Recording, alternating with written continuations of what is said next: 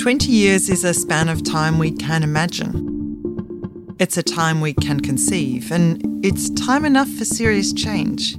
What kinds of work will we be doing in 2040? What industries will still be going strong, and which will have fallen away? The training and education we need now will depend on the kinds of work, the industries and services around which, as a nation, we want to build our economy and society. So setting the agenda now is crucial. Welcome to The New Social Contract. I'm your host, Tamsin Peach, and today we're looking at universities and the nation's workforce. If we are to live within the boundaries of this planet's finite resources, what jobs will be needed for the future, and how might this shape the kinds of teaching and research that universities do? Right now, Australia is facing possibly the worst economic downturn in its history, and this is without the possible consequences of a second wave of infection. 29 years after the recession we had to have comes the one we couldn't avoid. Is Australia in recession today? The answer to that is yes. Josh Frydenberg didn't utter the R word, instead painting the grimmest of pictures. This was the economists' version of Armageddon. Recovery from periods of high unemployment rarely happens quickly, and the corona crisis is likely to have far-reaching consequences, affecting all aspects of our economy and community for years to come. So how should that sobering prospect reshape the relationship between universities, government and society, including industry?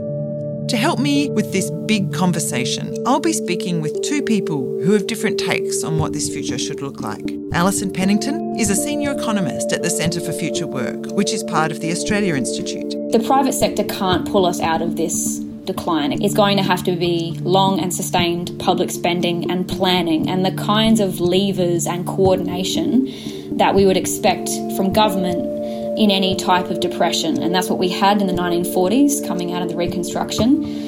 And that's the kind of reconstruction and planning that we need today. And Megan Lilly is Head of Workforce Development at the Australian Industry Group, or AIG, Australia's peak industry association. Megan is also the chair of Manufacturing Skills Australia and has been a member of several industry and skills groups. I don't think anyone can realistically expect to exit a qualification, get a job and stay in that job for their working life. Those days are long gone. Megan says the days of a job for life are long gone. What kind of workforce and industries does Australia need to be educating and skilling people for, both in the context of the post-COVID economic recovery and also further into the future? It's a big question, I know, Megan, but what do you see as the future of work? Really good if I had the definitive answer, but I don't actually think anybody does. So we really need to look at the trends and what we can see emerging. But just in relation to the COVID part of that question, the first thing I'd say is I don't know that COVID's necessarily changing the future of work, but it might be certainly accelerating aspects of it. So I think, a lot of the directional stuff was already in place. But I would make, with the possible exception that I think we'll see a lot more manufacturing actually happen domestically. The one thing the pandemic has brought out is that we have some disrupted supply chains at the moment in the country, and that there is a lot more of an appetite to actually rebuild some of those supply chains domestically, which will mean enhanced manufacturing. Having said that, I don't know that we're necessarily going to go to a situation where people will be happy to pay a lot more for certain things. So that's actually got a bit of play its way out somewhat. Manufacturing was already undergoing the process of becoming much more high-tech, advanced manufacturing, for example, and including some automation, but more importantly, it was probably digitalisation. And so we were seeing manufacturing transform and industry more broadly transforming, and I think that will be a bigger piece going forward. There is a view, it's a view I don't share, that the automation will increase and reduce employment or reduce employment opportunities. I'm actually of the school of thought that automation and digitalisation actually create work and create jobs, but they create different jobs.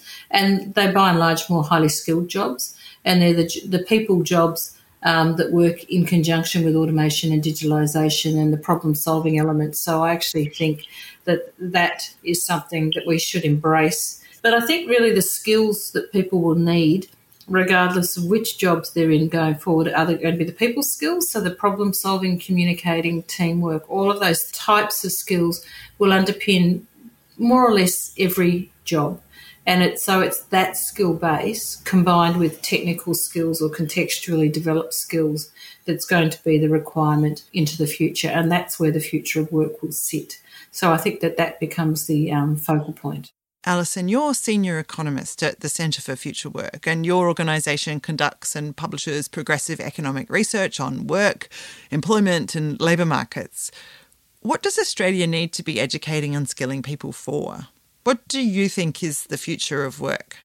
Well, it's a pretty unusual time for us to have this conversation, although in some ways the right time. I think it's worth taking account of the scale of, the economic challenge that faces our nation and the globe. It is actually a type of contraction that's going to be worse than the Great Depression. We're talking over 20% decline GDP. And if you adjust the current unemployment rate for people who are on the JobKeeper payments, people who've lost hours, our realistic unemployment figure is something like 2.5 million people, or about 20% of the labour market. So it's a discussion about what the future of jobs is. It does have to start from a recognition that the number of people that we need to be mobilising and putting them into work is just so vast. As we move out of this liminal space where we're consistently told that only the private sector can determine what the future of jobs are, we need to be saying more and more that this is a democratic discussion and a collective discussion about what kind of future jobs do we want. So it's very clear that if you are working in an essential service, there's a good chance your job is secure. And there's a good chance that if you wanted a job in the near future, you should be angling for something in healthcare, education, all of our essential services, logistics, cleaning even. So anything that's required to keep the economy ticking over and providing basic essentials is going to be the work that will be in demand. Of course, the problem is that work is quite often underpaid, low paid, and often has poor conditions. But then the other thing that's happened in this crisis is a very trade-exposed economy like Australia that has operated on the basis that we can link our trade networks into these just-in-time supply chains, means that we have depended on buying cheap imports, cheap manufactures from our neighbours. And when global production stutters in an event like a global pandemic and a global recession, a country like Australia has been very exposed. So in the most immediate sense, we rely on importing something like 96% of our medical goods. So that's the first clear area that we say, hey, if we're going to pull through this pandemic, we need to be able to produce and manufacture medical goods, the things that we need to keep our population safe. But then that expands to all the other essential manufacturers that we also depend on, even stuff like chemicals to treat our water systems. Like, we import all of these. And if we lose the ability to stockpile them anytime soon, that our water supplies are completely undermined. So it starts there and it emanates out from that, because we look at the challenge before us with climate change. You say, how well is the Australian economy kitted out with the right manufacturers? Is our housing apt for the future? There are so many ways that we can say that manufacturing is going to be a pretty clear site for future job development, purely because we just can't produce the stuff that we need right now. The weaknesses in the global economy and Australia's reliance in particular on international supply chains have been exposed by COVID. Megan and Alison both agree that high-end manufacturing is a potential area to invest in to secure Australia's future.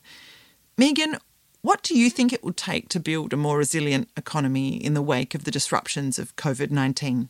It is about understanding and getting sustainability in those supply chains so that you don't find the weak point that then can actually create a whole set of problems. And, I've been talking to many companies over this period of time, and, one company was manufacturing a $5 million piece of machinery, and they were just missing a few really small parts that they used to import from China. And it took them a long time to actually find somewhere else to source them from. So that's just one example of the supply chain not functioning. But where it becomes more critical if the supply chains are attached to health or food or energy, those sorts of things. So those things need to be considered.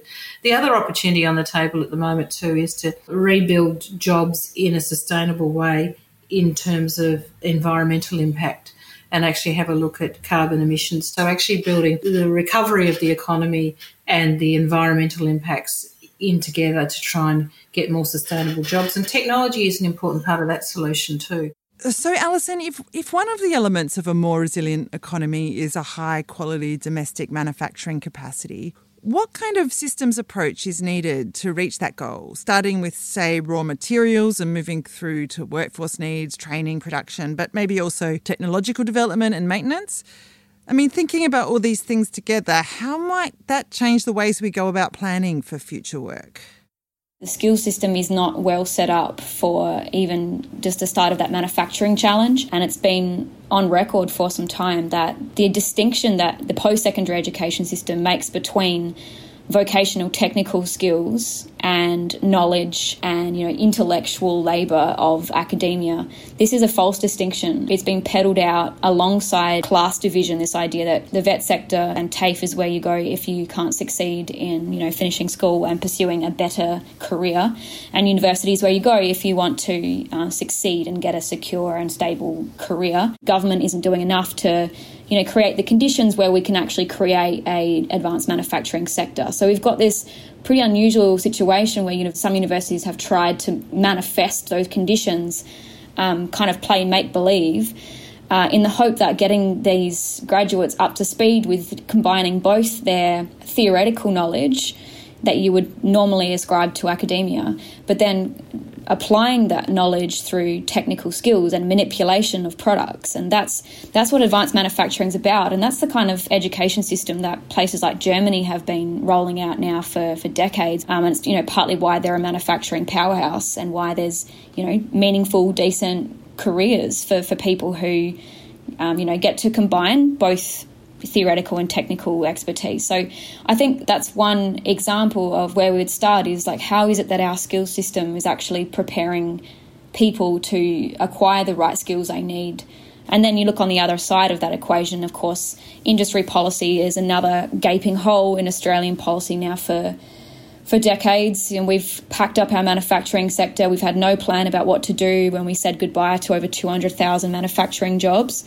Those people have often gone into insecure work that didn't use any of their skill sets. We didn't use those skills, we didn't build on them. And the other side of that is, we need to be talking about what sort of levers can government use to support the development of a advanced, efficient, high productivity, export-oriented manufacturing sector, which is the future that we need to be moving towards.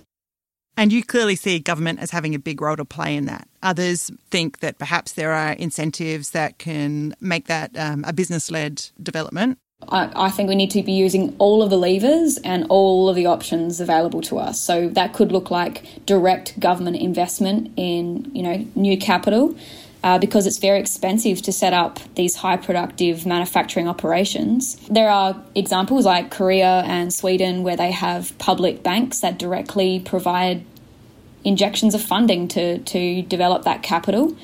And then there is a whole bunch of incentives and levers that can be developed that, whether that means government providing investment on the condition that the private sector comes to the table, more direct sorts of tax incentives for writing off capital costs. It's about crowding in, I think, at this point, because the private sector can't pull us out of this decline. It can't pull us out of this mess now. It's going to have to be long and sustained public spending and planning and the kinds of levers and coordination that we would expect from government in any type of depression. And that's what we had in the 1940s coming out of the Reconstruction. And that's the kind of reconstruction and planning that we need today. It's not just private sector, it's not just government, but we definitely need to be having a democratic collective discussion about if we're mobilising these types of public resources, how can we get the private sector to the table and make that investment work in the public good rather than just in the interests of a few people? I mean, in the 1940s, one of the things governments did was put a whole lot of professions on a reserved list. University students in areas like medicine and agriculture and engineering were not only funded to do their education, but their study was designated as a form of national service. Do you think that there are particular areas that governments should be investing in now when it comes to training? Yeah, I think that it's quite clear that we've had a huge problem created by the privatisation of our social services sectors, these have created untold harm to individuals and families and communities and workers in these industries. Those privatisation experiments have utterly failed. They are the vocational education system, which has been in disarray for, the last 5, 6, 7 years before the universities got to this point of being left out of income support from government.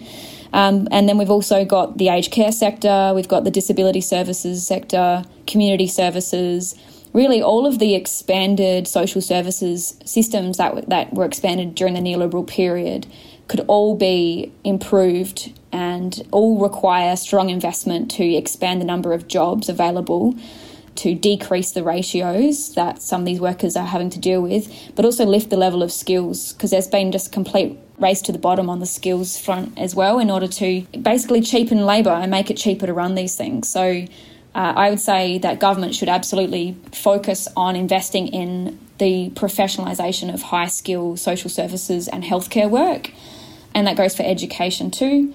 And then I think the manufacturing question is a pretty clear one. We could easily look at the type of public investment we need in infrastructure, environmental, all of the investments we need to sort of fit out our economy to deal with climate change, and that's going to be very specialist sort of work. I think we need to be protecting the work of, engineers and people who start to straddle that applied engineering space, because that sort of flexible and creative and innovative applied work is the kind of stuff that we're going to need, I think. So we're hearing the term skills talked about a lot at the moment, not least from the Prime Minister and the Minister for Education. Megan, when people talk about skills and reskilling, what do they mean? I think that's a good question, because the word skills is actually often used as shorthand for quite a number of different things. It isn't just doing manual stuff. It's really about work and jobs. And so when you talk about skills, you can equally be talking about the skills of a graduate engineer to an apprentice or a tradesperson, or anything in between. And so when we talk about skills, we're really talking about what people do in work. And they can do many things. I mean, they can work in white-collar environments and production environments. In the conversation, I think we shouldn't narrow it down to just sort of manual application of tasks, because that is absolutely not what we're talking about.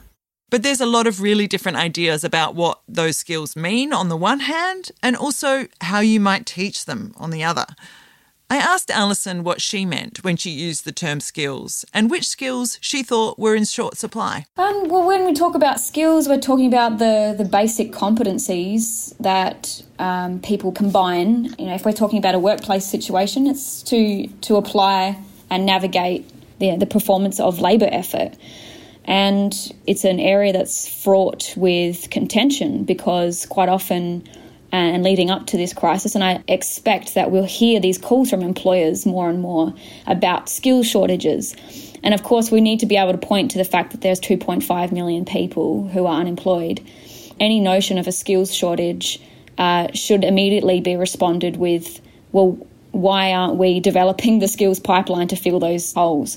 And quite often a skills shortage exists because employers are unwilling to lift the wage. And often you lift the wage and suddenly someone magically appears. Employers have become very content, and they're used to be able to get their pick of the underutilised labour markets. They can pick who they want, and that's why they keep bleeding on about skill shortages. At the same time that they've talked about skill shortages, we've seen a huge decline in employers investing in the skills of their workforce. And that's a lot to do with our industrial relations system and the way that wages have become the main basis on which employers are competing with each other, and they're not actually thinking about how do I lift the overall skills basis of my workforce so that they can actually compete based on the quality of the product they do rather than just how cheap they're working for. So I think that we're going to have to need a complete turnaround in the way that we frame skills in the workplace, because I, at this point, do not trust the private sector to be leading that trajectory. We already know that they're mostly putting their efforts into cutting wages right now, which again, that would just be disastrous for the skills basis of the Australian workforce.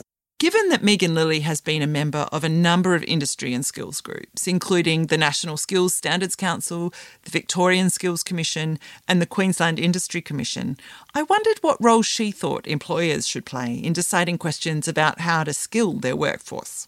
I think employers need to play a very significant role.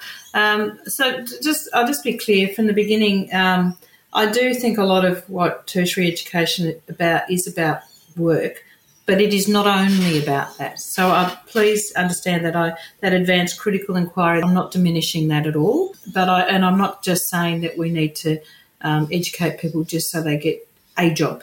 I think that that's far too simplistic, but I think we need to be able to educate people so that they can participate actively in productive work, and that needs to be informed by, a good, strong knowledge base and the capacity to, ask all of those questions and inquire.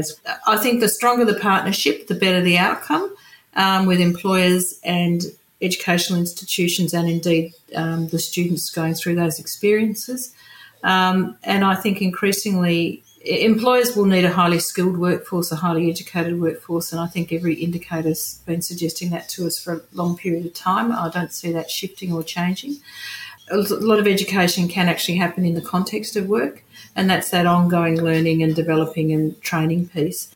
But I also think there's a tremendous opportunity at the moment with the revised Australian Qualifications Framework, and I was actually on that panel that came up with the revisions, is an opportunity to implement that and actually then use that framework over time, redevelop our product suite, so qualifications, in a way that actually creates a more coherent suite of qualifications. It better balances the relationships between knowledge, skills and knowledge and application, and it enables a much more a greater capacity in the individual to actually traverse a number of qualifications or different levels for different purposes, but in a non-hierarchical way. And I think moving to a non-hierarchical approach would be a really good thing to do, because the way people learn and work in their life isn't just a ladder that goes up. It's much more diverse and complex than that, and we should have a framework that enables us to recognise that. So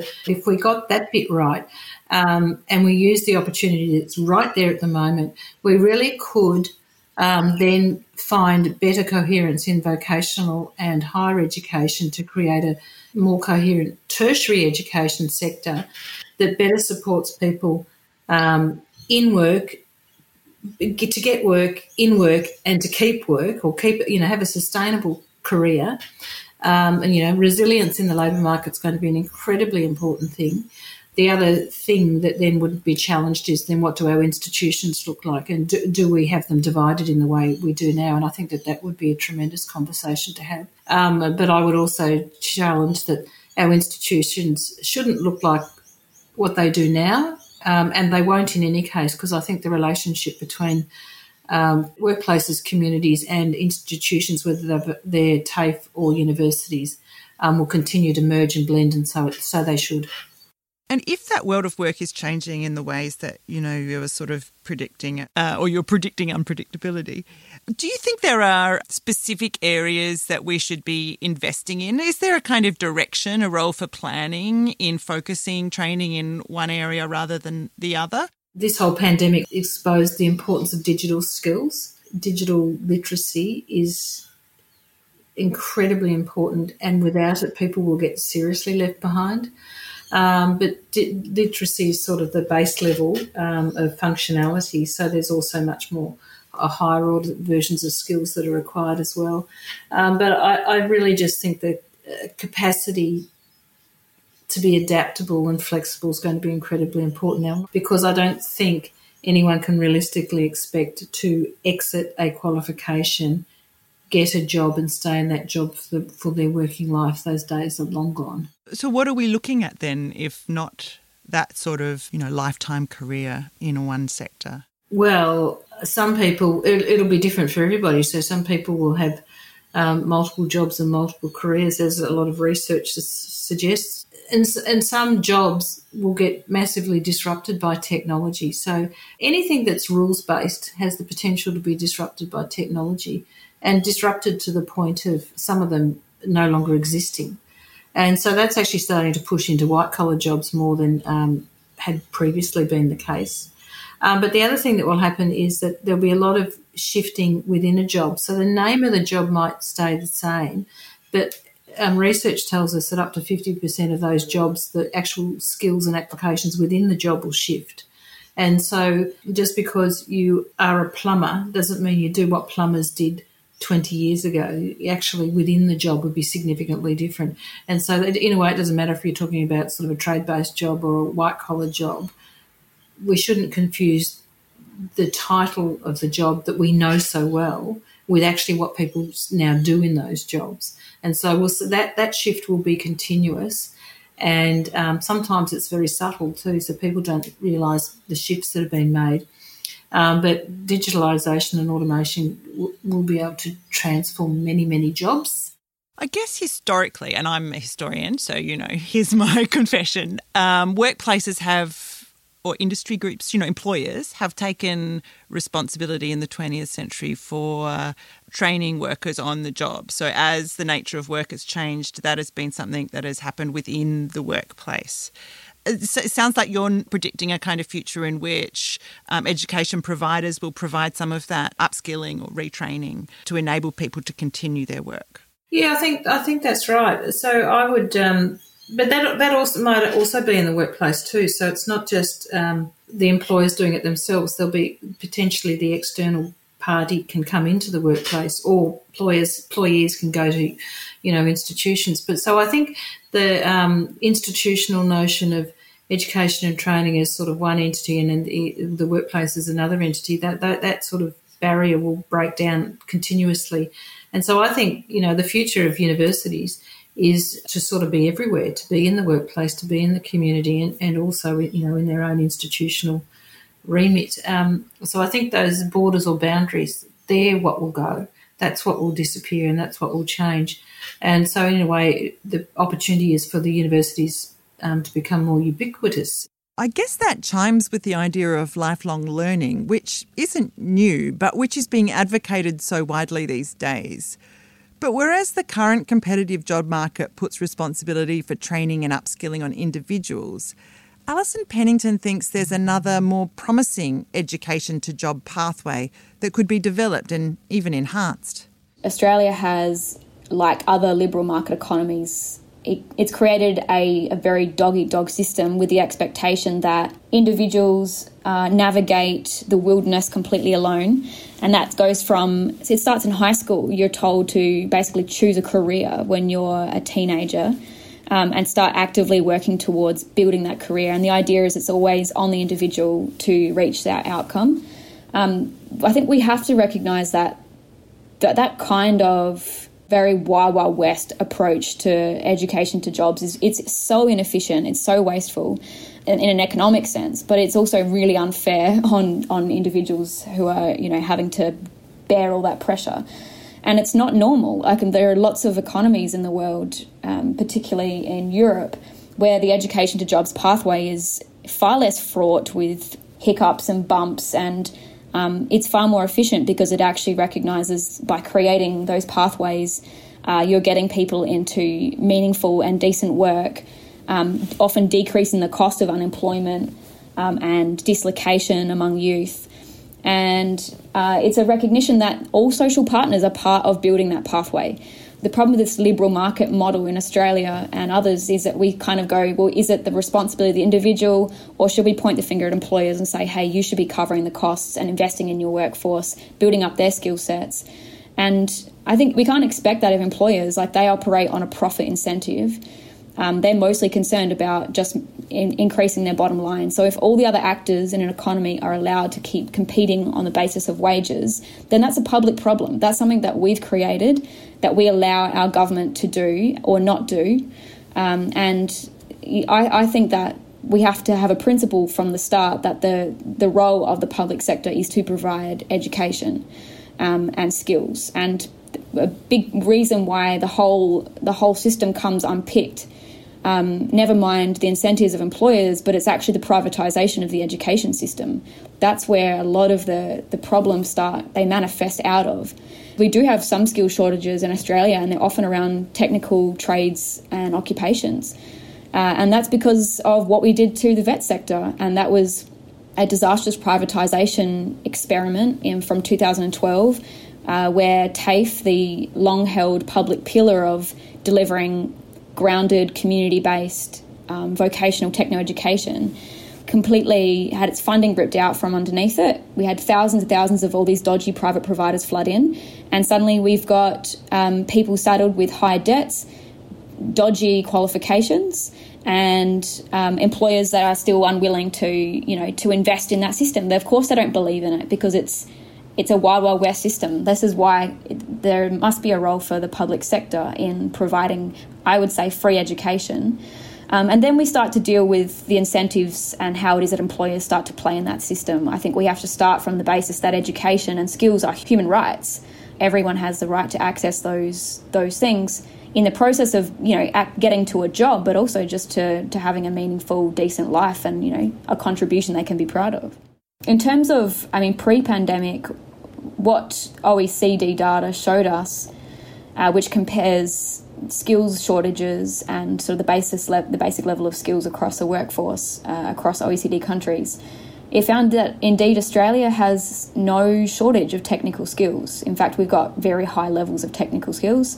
What we have a shortage of is some of the more basic grounded competencies to mobilise specific technical knowledge, like critical thinking skills, like verbal reasoning, like social communication skills. Like these are actually, we had some quite worryingly low levels of our basic competencies compared to other OECD countries. So this is the area that we need to be focusing on, and I think that's one of the key tenets of a higher education system, is to be not just providing details and rote learning capacity, but actually teaching people how to critically mobilise ideas, apply them in a context, and communicate those ideas with people. Because we do know that communication and being able to negotiate and understand challenges and shifting terrain around you is going to be one of the most critical skill sets that we need for people, going forward with all the policy problems that we face. And those relational sort of skills were traditionally in the kind of bit of education that wasn't on practicality, but perhaps was on questions about relating to the world and understanding the world. Those sort of questions around the meaning of things don't tend to find a place in the discussion around micro-credentials, which is emerging at the moment. Do you have worries about the kind of micro-credential agenda and what it means for those soft skills that you identify as so necessary? Absolutely. I think the micro-credentialing phenomenon is sort of like the last dying, gasping breaths of the neoliberalisation of education. It basically looks at the most profound policy problems of a jobs market that's failing to provide jobs, governments that are failing to invest in long-term planning, and it doubles down on this idea that it's all individuals' responsibility, and what should be done is, make busy work, essentially. Like if things aren't working out for you in your current job, you should pick up this sort of micro-credential, make your CV look better, and it's all about individual competition and being able to one-up the person next to you as people vie for less and less decent, full-time, meaningful jobs. Not necessarily even meaningful, let's just say decent full-time jobs.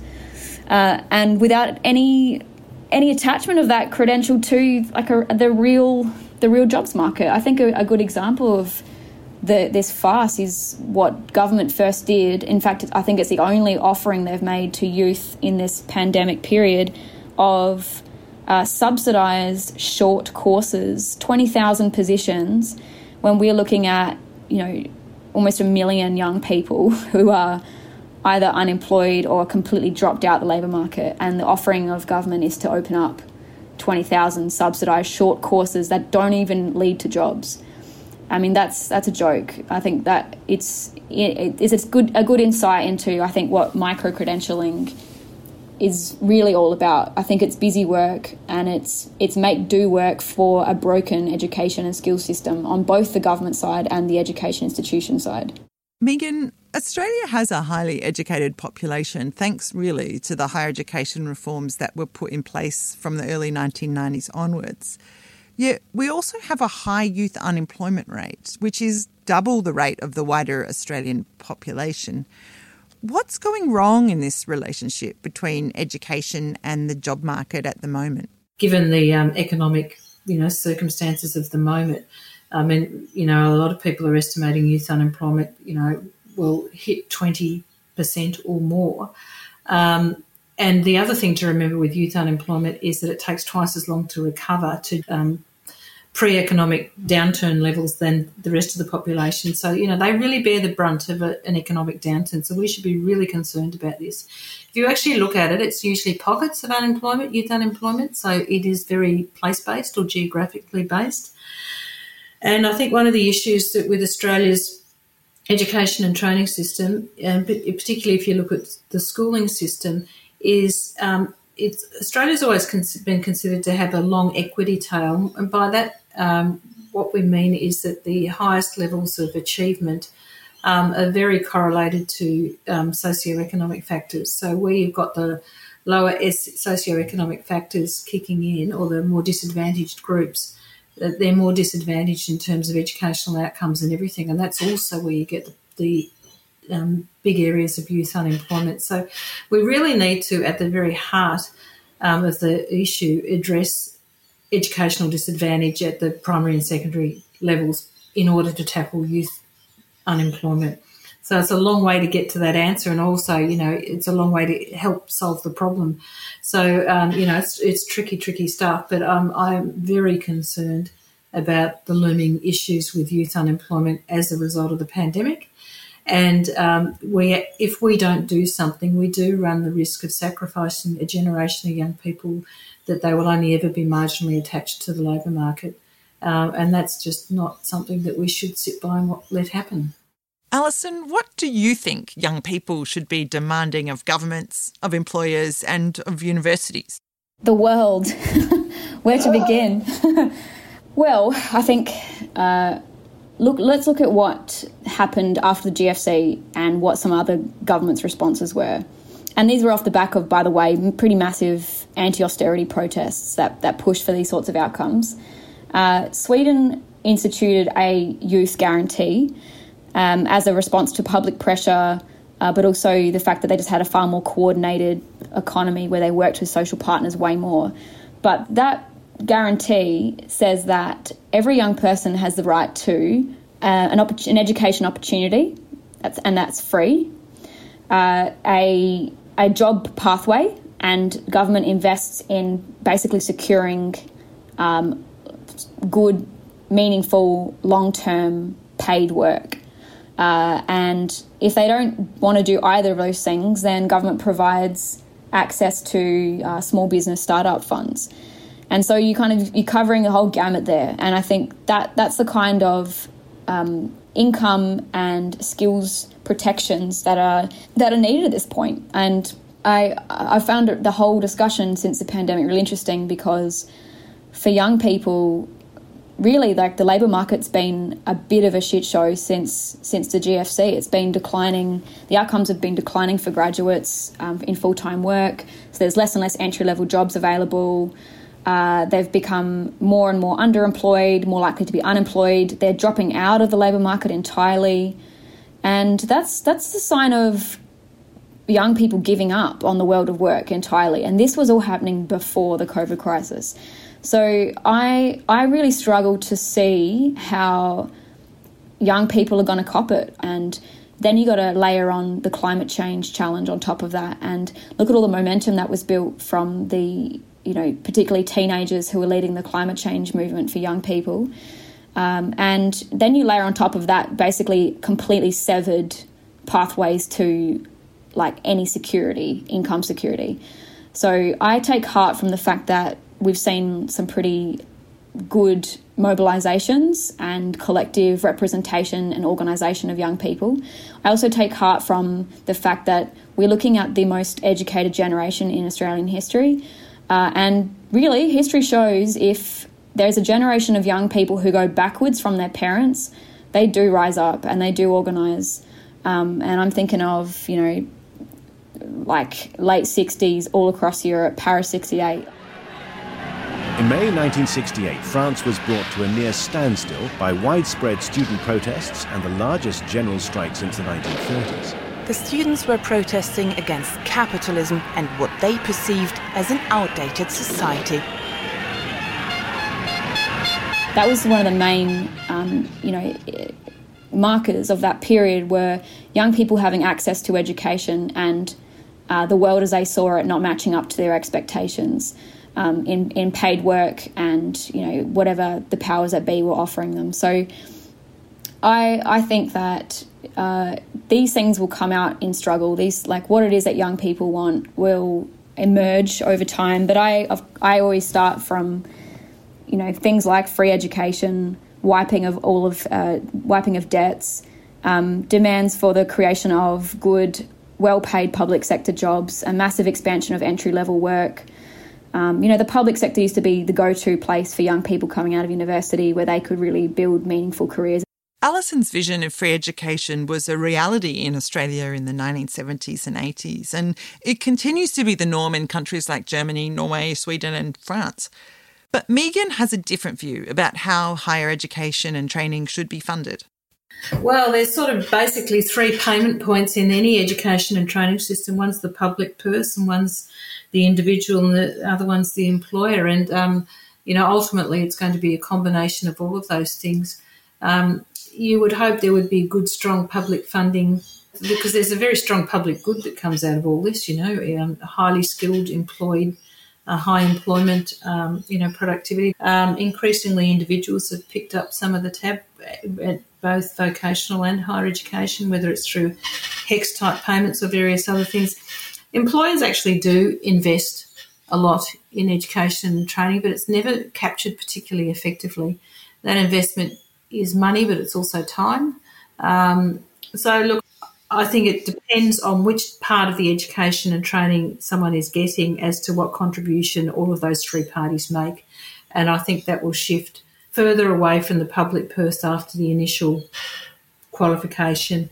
But governments are going to have to support upskilling and reskilling because, governments need a good, strong labour force as well. And Alison, what do you say to critics who might say, well, where's all this money going to come from, all this public money? From the public money tree.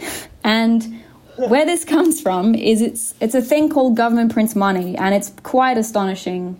Once people starts to click that we clearly have, almost $230 billion that government had to roll out all of the existing economic programs as the pandemic unfurled.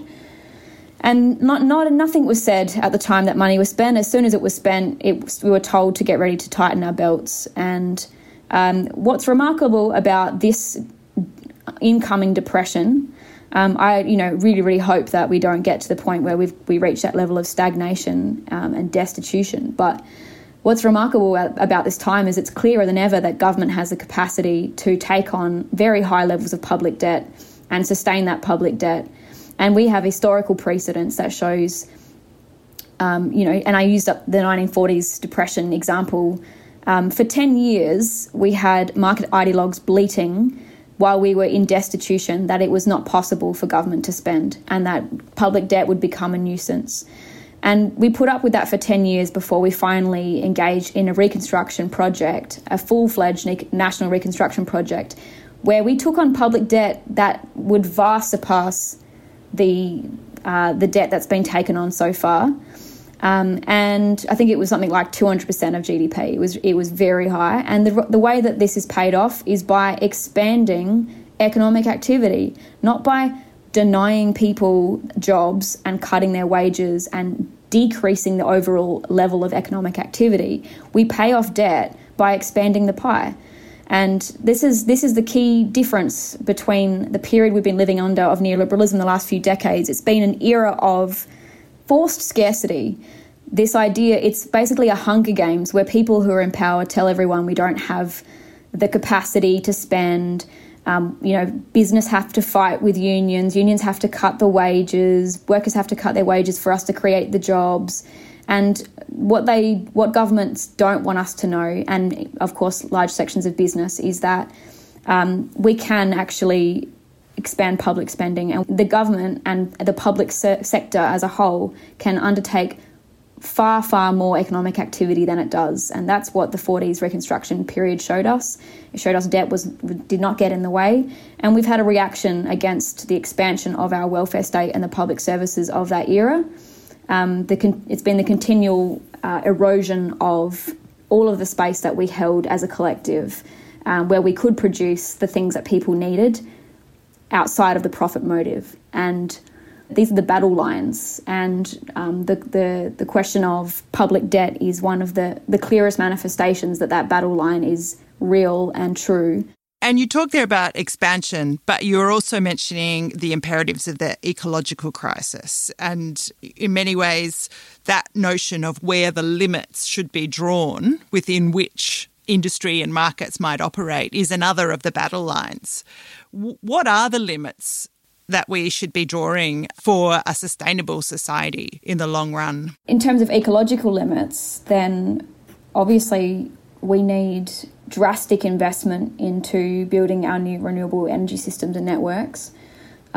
We need to build that infrastructure in order to impose the limit on fossil fuels. And this is, until we have that infrastructure, then there is no limit, because they will just keep digging crap out of the ground and keep saying it's the only way that we can produce the energy we need. I think if I was to expand this concept of limits, I would say one limit should be the relative space that private interests get to have in controlling economic activity, because if they control economic activity, they control jobs, and therefore they control the lives of people. So I think a limit should be, as a collective, on a discussion of what areas the private sector is best and able suited for operating in. I think then if we understand what sectors of the economy we would impose limits on private interests to run, we start talking about what things are essential to humanity and to a good life.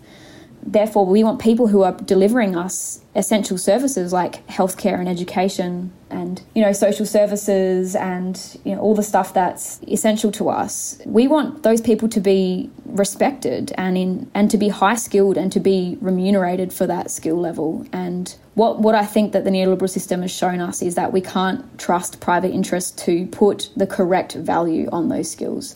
They write down the quality of services. The profit motive is corrosive on what it is that overall society needs and the limits we want to put on it, which, I guess what I'm getting at is our limit is that we respect and value all human beings and their contributions. I wanted to end by asking both Megan and Alison what kind of universities they thought Australia needs in the 21st century. I would say that the worst outcome would be a one-size-fits-all across all universities. So we must have diversity in what our universities do. We need diversity, we need specialisation, and I think universities are going to need to look less like universities and just part of everyday economic and community life, and fully embraced by, all parts of our community and our economy.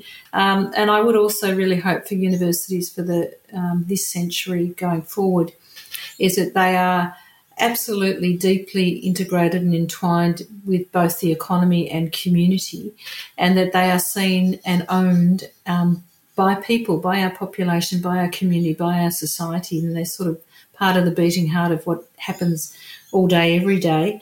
And I think that level of engagement, that level of ownership, and that sort of ubiquitous nature of it would be a tremendous place for it to be.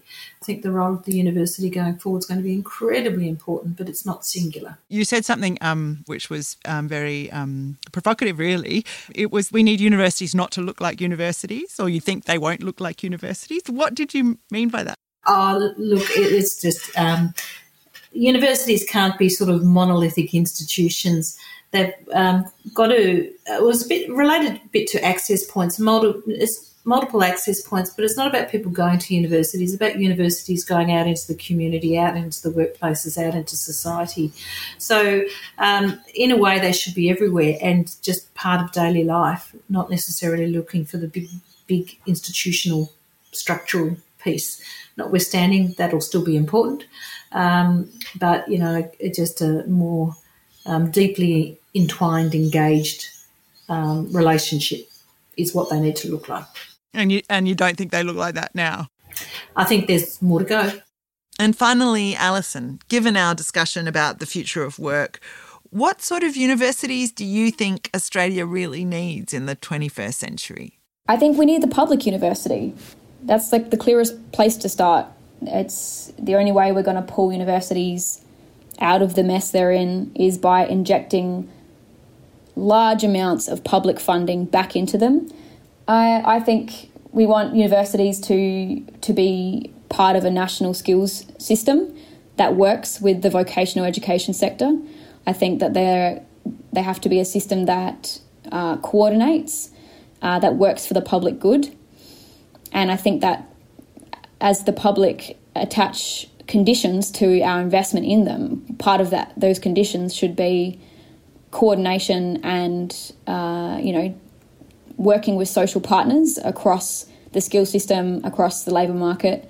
All quality university systems in other parts of the world have very strong social governance networks, which means that it's not just the universities that actually run the skills system. That's actually, lots of other education institutions, but also workers who actually run the systems and coordinate things like advanced apprenticeships and internship programs. Like the unions play a very strong role in delivering those. It's about increasing the level of coordination, increasing the number of stakeholders in a conversation, and what that means is that the universities have to give up this privatisation experiment. The pandemic has sort of forced that upon them. But of course, there will be people who will be trying very hard to maintain what they have. But I think we are coming into an era where we can actually have a real reconstruction and reassessment of the entire post-secondary education system and remove these class divides between academic studies for more apt or able students and a vet sector for those who have fallen behind or something. I think we can create a world-class post-secondary system that has many different pathways, supports students, and linking that vision into expansive economic policy and a job-creating industry policy agenda. I think universities have to be really strong stakeholders in all of those processes. And for me, I just always come back to the only way that we can imagine them taking on those new incentives and that new role is if they are public institutions, first and foremost. This podcast is about the relationship that universities have with governments on the one hand and publics on the other. And those publics include a whole range of groups, including employers. The world of work has long been a tie binding these three elements of the social contract together. And that is one thing that's unlikely to change. But sometimes the future of work is described in terms that make certain kinds of changes sound inevitable. Digital disruption, for example, has been a buzzword for several years now. And although new technologies do have the capacity to reorganise existing systems, there is nothing inevitable about their effects or the uses to which they are put. These are the result of social and political decisions. The ways we imagine the future of work and the future of education with it depend on the kind of society we wish to build. What types of work, what types of jobs, and what types of education will help build a resilient society that will enable individuals and communities to thrive in the changing environmental and economic conditions that are coming.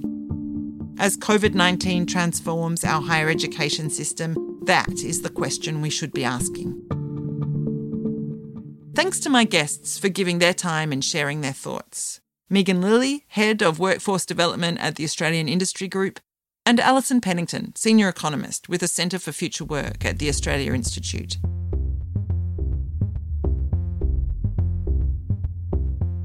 Next time on The New Social Contract, we look at universities and their communities. What is the relationship between universities and society? We've been talking a lot so far on this podcast about the relationship between universities and government. But what about the various communities universities serve? What should they be demanding? I think inviting people in from the community, from industry, from government, from partners into relationship, letting that relationship grow over some years, it starts to do its own work is my message. So start by opening up, start by exploring, and then let the consequences of what evolves guide what you do. To continue the conversation we're having here, head over to Twitter. You can find us at TSNCpod or send us an email at impactstudios@uts.edu.au. There is also a linked article in the conversation by myself and Lisa Wheelahan that you might like to check out. I'm Tamsin Peach, and thanks for listening to The New Social Contract. The news grabs and additional sounds in this episode on the New Social Contract podcast came from the following places. From Back in Black to Recession reported on AM ABC.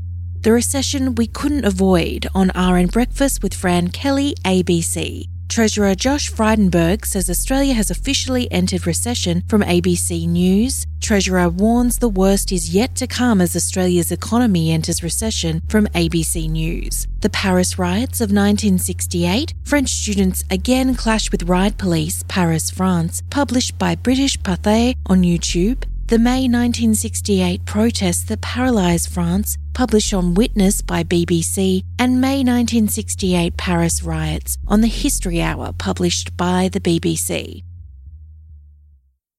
The New Social Contract is a podcast series made by Impact Studios at the University of Technology, Sydney. The production team live on the lands of the Gadigal people of the Eora Nation, whose lands were never ceded.